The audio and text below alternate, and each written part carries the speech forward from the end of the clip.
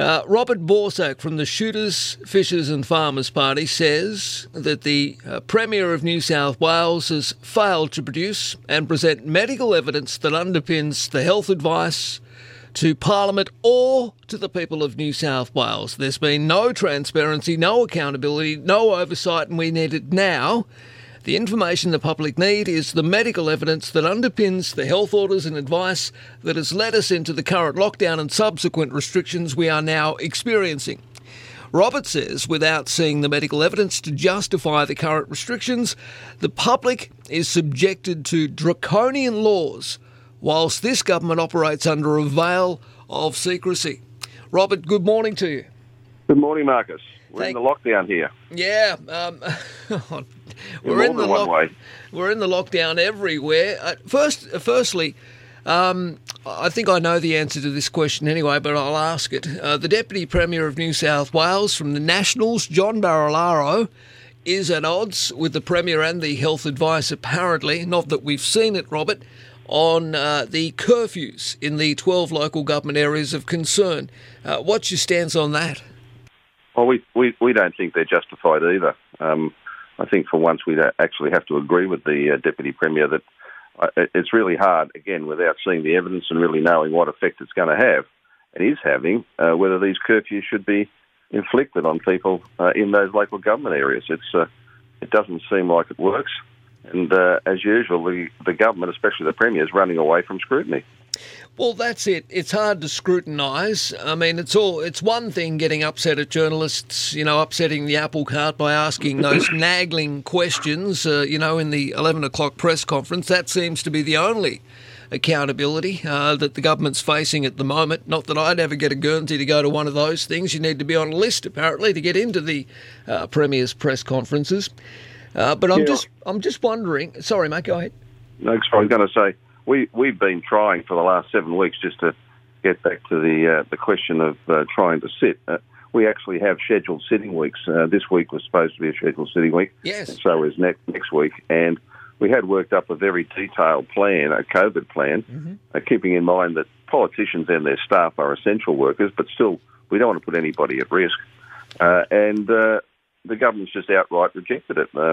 There's a sort of quaint requirement in New South Wales on a scheduled sitting week. The government actually has to have a minister or parliamentary secretary present.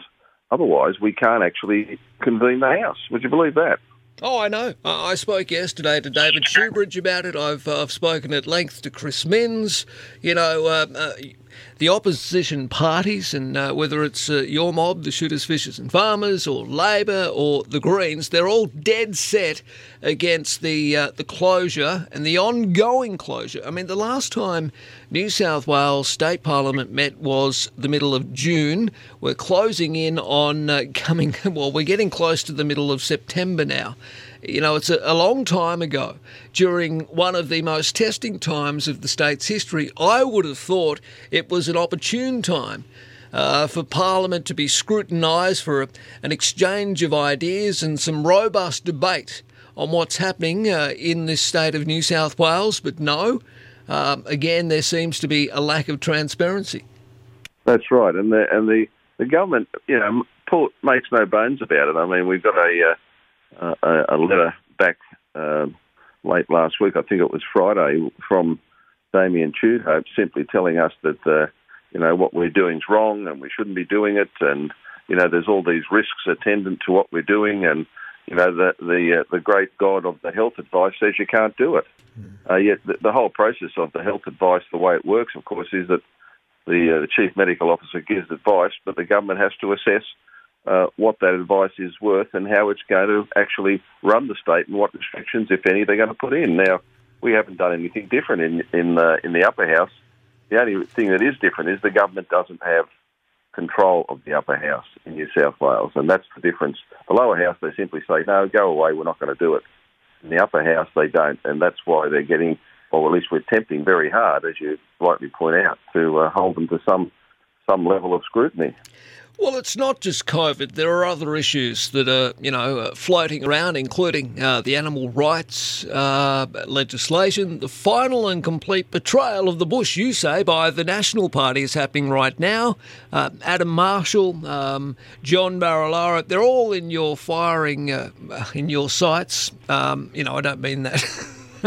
I don't mean that literally, but of course, National Party Minister for Agriculture, member for Northern Tablelands, Adam Marshall, is currently sponsoring a review of the Prevention of Cruelty to Animals Act that started in the Department of Agriculture back in 2018.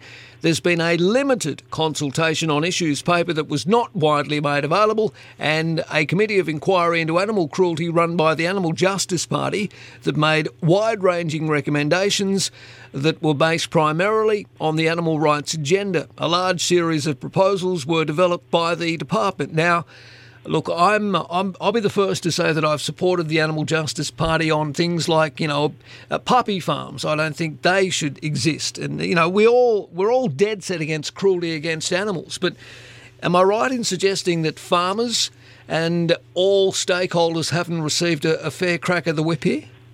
Well, I think that's right. I think in this particular case, the case has not been made out by the government or by the Animal Justice Party as to why the Prevention of Cruelty to Animals Act should be completely rewritten.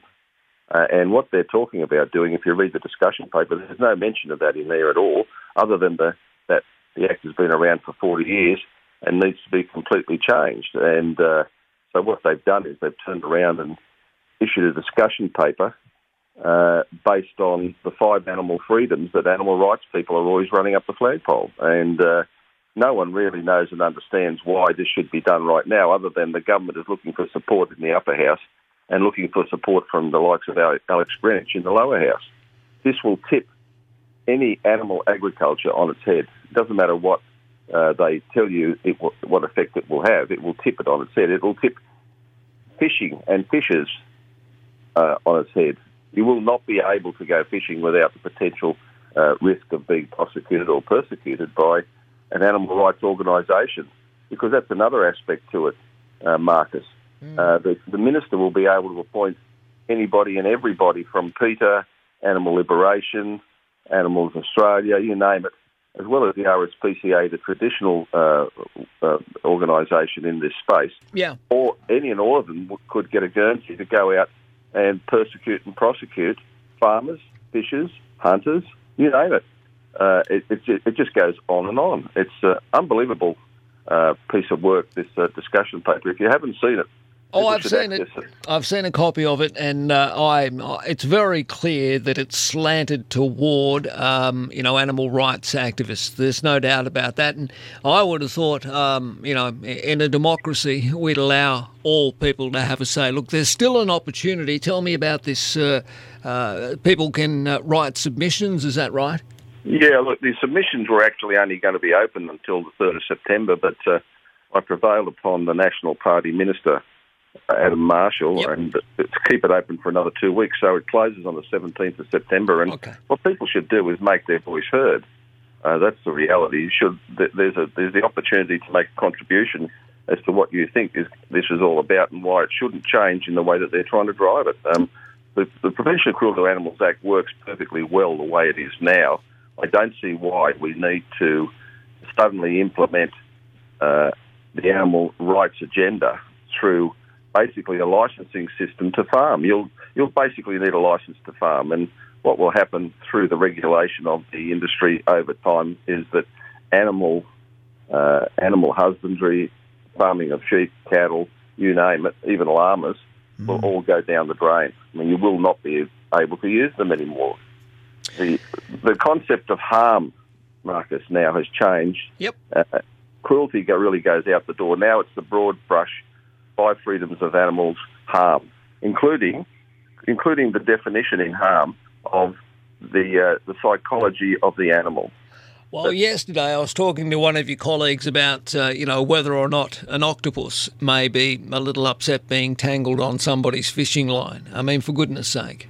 Well, that's the way it all works, of course.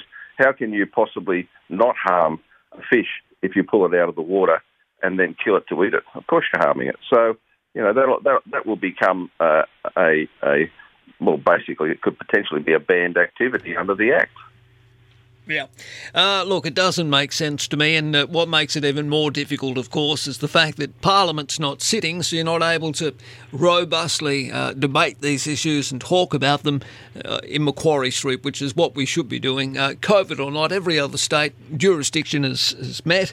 We've got a Prime Minister gallivanting between the ACT and Sydney, despite orders that quarantine should be in place. So they tell us one thing, that we're all in this together, it's all about public safety and all the rest of it. I mean, there'd be no doubt that somewhere along the line the Premier's office or the Health Department in New South Wales would have been made aware that, the PM and his staff and his entourage would have been arriving in Sydney for Father's Day on the weekend. Look, again, I haven't got a problem with that. We'd all love to be spending time with our family and friends at the moment, but when they try and spin this BS line, Robert, that we're all in this together, we are clearly not. And if the Prime Minister and his entourage can arrive in Sydney and then jet back out to the ACT without a problem, surely New South Wales Parliament can sit. Well, that's exactly right. And the federal parliament, as you say, quite rightly, has been sitting. Every other state in Australia has been on or off, but they're sitting. And here we are, since June, fighting a government to try to get back to sit, just to do our democratic duty, and they're opposing it. They're opposing it. We've got the most complex compliance plan ready to go. Yep. And the government simply says, "Sorry, we don't agree with you." Well, I'm here to tell them that scheduled sitting weeks, they have the baton. They can stop us, but we can change this. Yep. We can change the standing orders and the sessional orders once the House comes back. And they won't be able then to keep us away. We will get in there and make sure that we hold them accountable. Well, that's the way a democracy is supposed to work, Robert. You know that. I know that. My listeners know that. Good to talk. Thanks very much, Marcus. All the best.